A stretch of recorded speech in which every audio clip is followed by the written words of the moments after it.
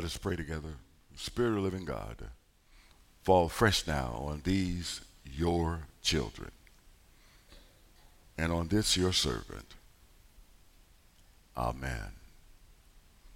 Poor, blind, and naked is how Jesus describes the church at Laodicea.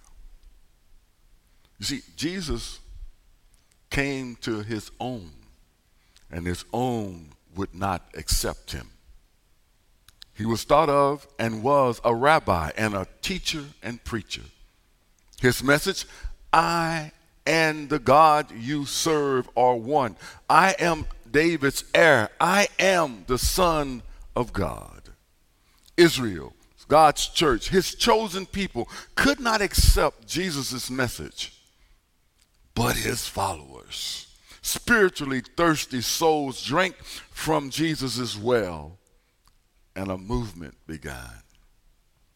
Paul met the risen Christ on a road to destruction.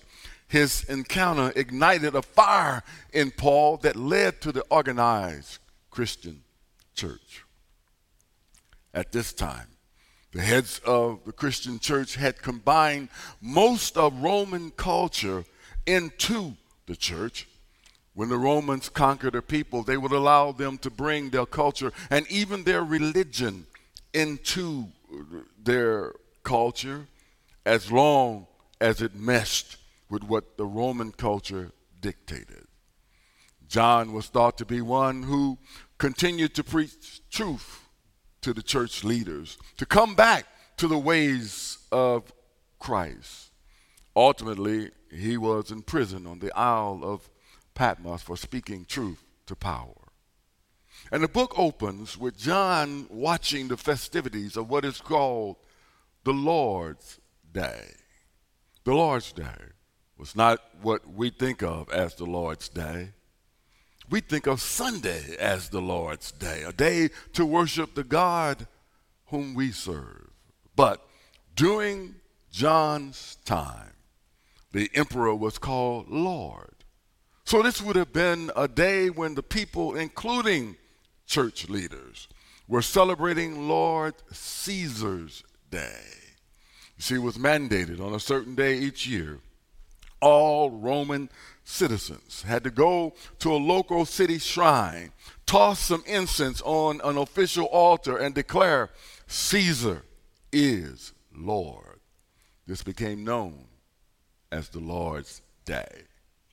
John says, I was in the Spirit, though, on the Lord's Day. He was not worshiping Caesar. He was in tune with the God of the universe. And Jesus spoke to John, and John wrote. John penned the letters from Jesus Christ to the 7 churches while he was in prison on an island. Our text is a letter that's written to a church at Laodicea. When you study the letters of the 7 churches, you notice one glaring fact in their structure. The church at Laodicea is the only one that does not receive any praise. Christ praises the church at Ephesus for its hard work and perseverance. Christ praises the church at Smyrna for its endurance and persecution and poverty. Christ praises the church at Pergamon for remaining true to its faith. Christ praises the church at Thyatira for its deeds of love and faith and service and improving over time. Christ praises the church at Sardis for its deeds and for its reputation of being alive.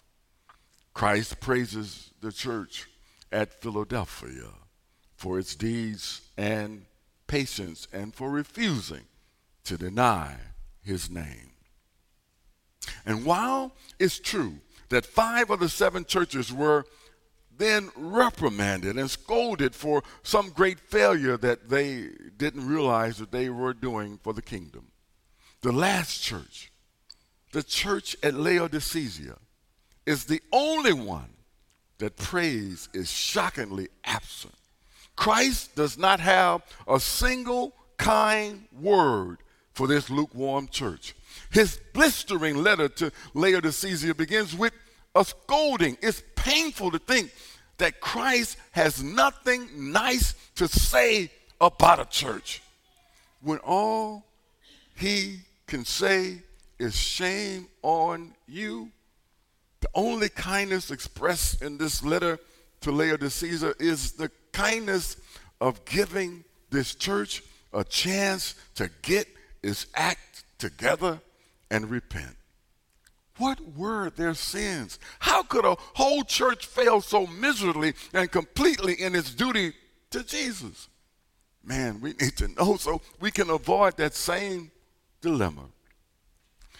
We don't want to stand before Christ on Judgment Day and hear nothing but rebuke.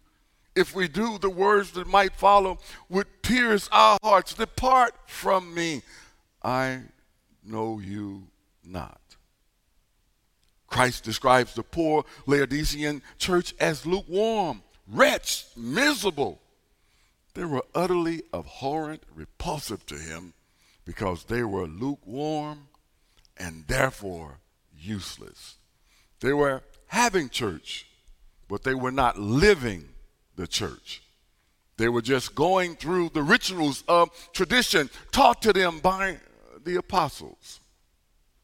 Their messenger or pastor, probably Pastor Agrippus, was most likely still living at the time of this letter's delivery. Ouch! It was a scathing rebuke of spiritual leadership, though it's certain there was enough blame to go around for everybody. Why did Jesus use the term lukewarm? We need to understand the ancient custom to understand what he is saying. In religious feasts and sacrifices, the people of the ancient world customarily drank was either hot or cold for sanitary purposes. They never drank anything lukewarm except in Laodicea, where water had to be piped from Hyperpolis. By the time it got to Laodicea, the water was lukewarm. Christ was comparing a familiar reality, warm water, with their lukewarm faith. By the time water got to Laodicea, it was lukewarm. By the time the message of salvation got to Laodicea, it got lukewarm receptions. Christ was exposing the truth that Laodicea had received him with a lukewarm embrace. He describes Laodicea's lukewarm faith in three ways. They were poor, blind, and naked. Let's explore these three terms: poor, blind, and naked.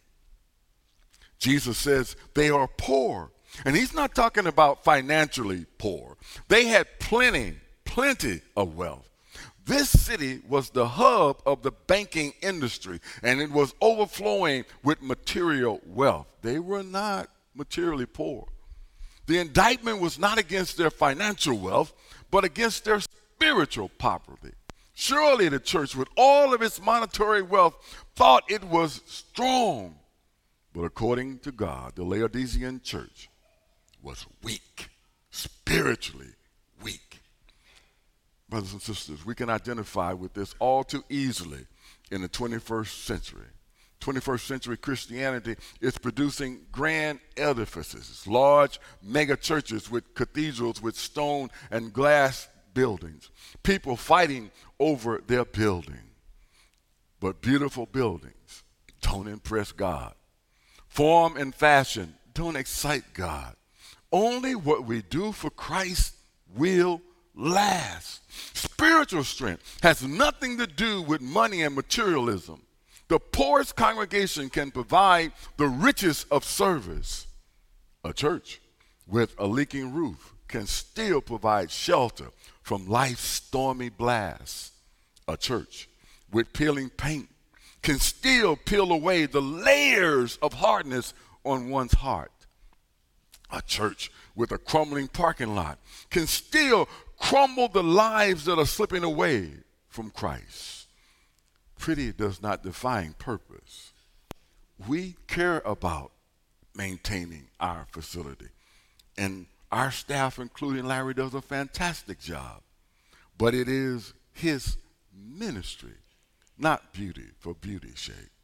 We care because it is a place where Isaiah said to provide for those who mourn in Zion, to give them a garland instead of ashes, the oil of gladness instead of mourning, the mantle of praise instead of faint spirit. They will be called oaks of righteousness. The planting of the Lord is to display his glory. Brothers and sisters, we are planted here because we were planted by the Lord. If we are spiritually depleted, Jesus says the solution is to buy refined gold. Refined gold. It's no ordinary gold. It is a gold that has all of its impurities removed. It is a metaphor that symbolizes the pure glory of God.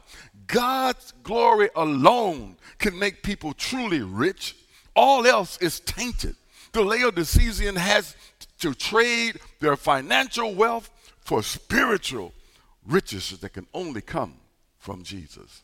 Second, Christ tells the Laodicean church they are blind. Of course, Jesus is not talking about physical blindness. Physical blindness cannot separate a person from Christ.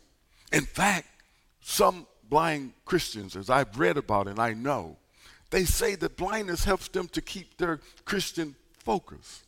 Instead, Christ is indicting the Laodiceans for their blindness to sound understanding and the exercise of good judgment.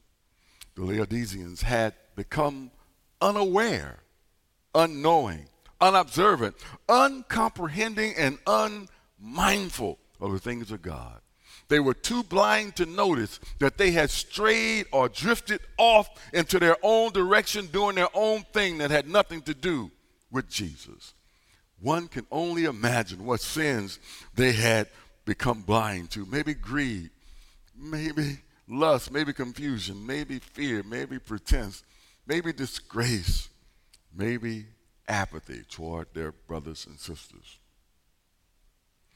But Jesus, our Christ, offered a remedy for their blindness. And he used another familiar analogy to illuminate it. There was a medical school in Laodicea at the temple of Ashtoreth, which offered a special salve to heal common eye trouble suffered by Middle Easterners. So Jesus charged the Laodiceans to anoint their eyes with salve so that they could improve their spiritual eyesight. How do you know when a church has become blind? A blind church tolerates the darkness when it should be walking in the light. A blind church makes excuses for defeat when it should be celebrating victory after victory. A blind church practices playing when it should be practicing praying. A blind church limps along when it should be marching up to Zion. And the worst part is, a blind church never notices that it's blind. It never notices that its duties have become harder, its heartaches heavier, its relationships weaker, its fear deeper, its compliments feebler, and its hopes dimmer. In a world filled with Hades, we need a church with its eyes on heaven. In a world that's out of tune, friends, we need a church filled with harmony. In a world that has gone sour, we need a church with the sweet message of hope. In a world at its worst, we need a church at its best. Third, Christ tells the church at the Laodiceans that they are naked. In other words, the sin of their carnality was exposed. They allowed their fleshly attitudes to dominate their lifestyles. They were more concerned about their stuff than the things of God. They allowed their human nature to surface and become dominant, and they became focused on the physical. Sadly, that's all too familiar. Too many Christians find the straight and narrow path too confining for them. Instead, they prefer a carnal lifestyle that excuses their disobedience to the things of God and the life that God has called us to live. And when they do, it affects the church. It's not their clothing that gives them away. It's their unrighteousness and their inability to rely on Christ. The only solution, Jesus said, is to buy yourself right raiments to cover the shame of the ruined righteousness. Christ is telling us to shed our clothing, and he's not telling us to shed our clothing and put on white garments. He's not telling us to sit in the worship center or at home dressed in white ties and white hats and white gloves and white shoes. He's telling us that the only way to cover our unrighteousness is to clothe ourselves in his pure righteousness. We, like the Laodiceans, need to be washed in the blood of the Lamb so we can put on our new robe and tell the story of Christ and Christ's glory. The Laodiceans were wretched and miserable. They didn't even know they were. The word miserable is translated as pitiful. They were living a life that was sadly deficient of where God wanted them to be. But the word wretch has even more revealing in their condition. In the New Testament, the word wretch is used to describe a nation that has been destituted from war. And what Jesus is saying is that while they may have been quite wealthy, they were losing the spiritual war against Satan and their sin nature. They had failed to understand that we are crucified with Christ. And it's no longer I, but the Christ who lives in me. And the life we now live in the flesh, we now live by faith in the Son of God who loved us and gave himself for us. The Laodiceans were poor, blind, and naked, and calling themselves the church. They were apathetic, indifferent. They could care less about spreading the gospel of Jesus Christ. Today's church dare not follow in their footsteps. We are called to preach and teach and live a life that points people to Christ, to make disciples out of believers, help those who are lonely and sick to know that they are not alone. We cannot afford to be poor, blind, and naked. The need for richness of God's glory, a clear vision of our salvation, and Christ's robe of righteousness, only then can we offer the world a righteous remedy for their ruined nature, a heavenly hope for the hopeless, a genuine grace for the guilty, a priceless pardon for the disinherited, a free forgiveness for the fugitive, a royal redemption for restlessness, a triumph touch for the troubled, a reliable relief for the rejected, a caring compassion for the condemned, a blissful blessing for the burdened, and a sure salvation for all of us who believe in Jesus Christ. Those whom I love, I rebuke and discipline. So be earnest and repent. One of the tenderest lines in Revelation, those whom I love, the Lord says he disciplines because they are God's children.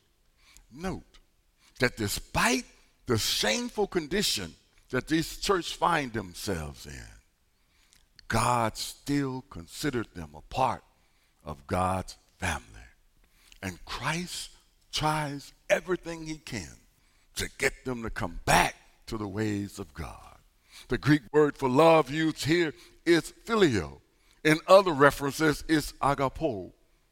But here, it's God loves you like children. Here I am. I stand at the door. I knock. If anyone hears my voice and opens the door, I will come in and eat with them, and they with me. The tense indicates a continual knocking.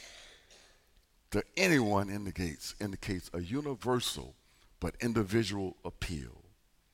An individual needs to hear Christ knocking, that is, his voice, and then open the door of their hearts to let Christ come in. The meal indicates fellowship with Christ and anticipates the heavenly banquet to come. Jesus said that whoever hears his voice and believes God has eternal life will not be condemned. They have crossed over from death to life. The one who belongs to God hears what God says. The last verse of this is the key of the whole book. Jesus overcame as the lamb slain by the world. He overcame death on a cross, and he gives himself as an example of one who overcomes. He obtained victory by being obedient, even obedient unto death, and now is exalted as the Lamb of the tribe of Judah. Revelation demonstrates that the same obedience to death is required of all of us. Those who suffer with Jesus will reign with Jesus. Laodicea was poor, lunatic, fancied riches, but they refused to humble themselves. Those who humble themselves overcomes. Those who put pride aside can sit at the table with the Lord and sit with the Lord in glory. He who has an ear, let them hear what the Spirit says to the church. I say, speak, Jesus. We are listening because when Jesus speaks, illnesses can be healed. When Jesus speaks, doctors may have to change their diagnosis. When Jesus speaks, opinions have to change. When Jesus speaks, churches become bold and dare to tell the world that there is hope in Jesus Christ. When Jesus speaks, enemies become our footstool and have to get a new strategy to overcome what God has built. When Jesus speaks, gravity has to go. When Jesus speaks, the church becomes a marching army that says, for God we live and for God we die. The world belongs to our Father, and no satanic power can have what God has put in place. Our critics will become confused. Our haters cannot hurt us. Our enemies will have to behave. We may stand alone in pain, but receive the praise. Our test becomes testimony. Our lack becomes access. Speak, Jesus. That's all we are waiting to hear. Speak, Jesus. For your servants are listening to the wind words of the Spirit. God, we thank you that you continue to speak to us. You speak to us when we are weary and tired. You speak to us when we are lonely and lost. You speak to us when we are hurting and confused. You speak to us when we feel like nobody understands us. We ask, oh God, that your Spirit will continue to allow us to listen for your still small voice that's loose in the world today. in the name of the one who we call the Lamb of God.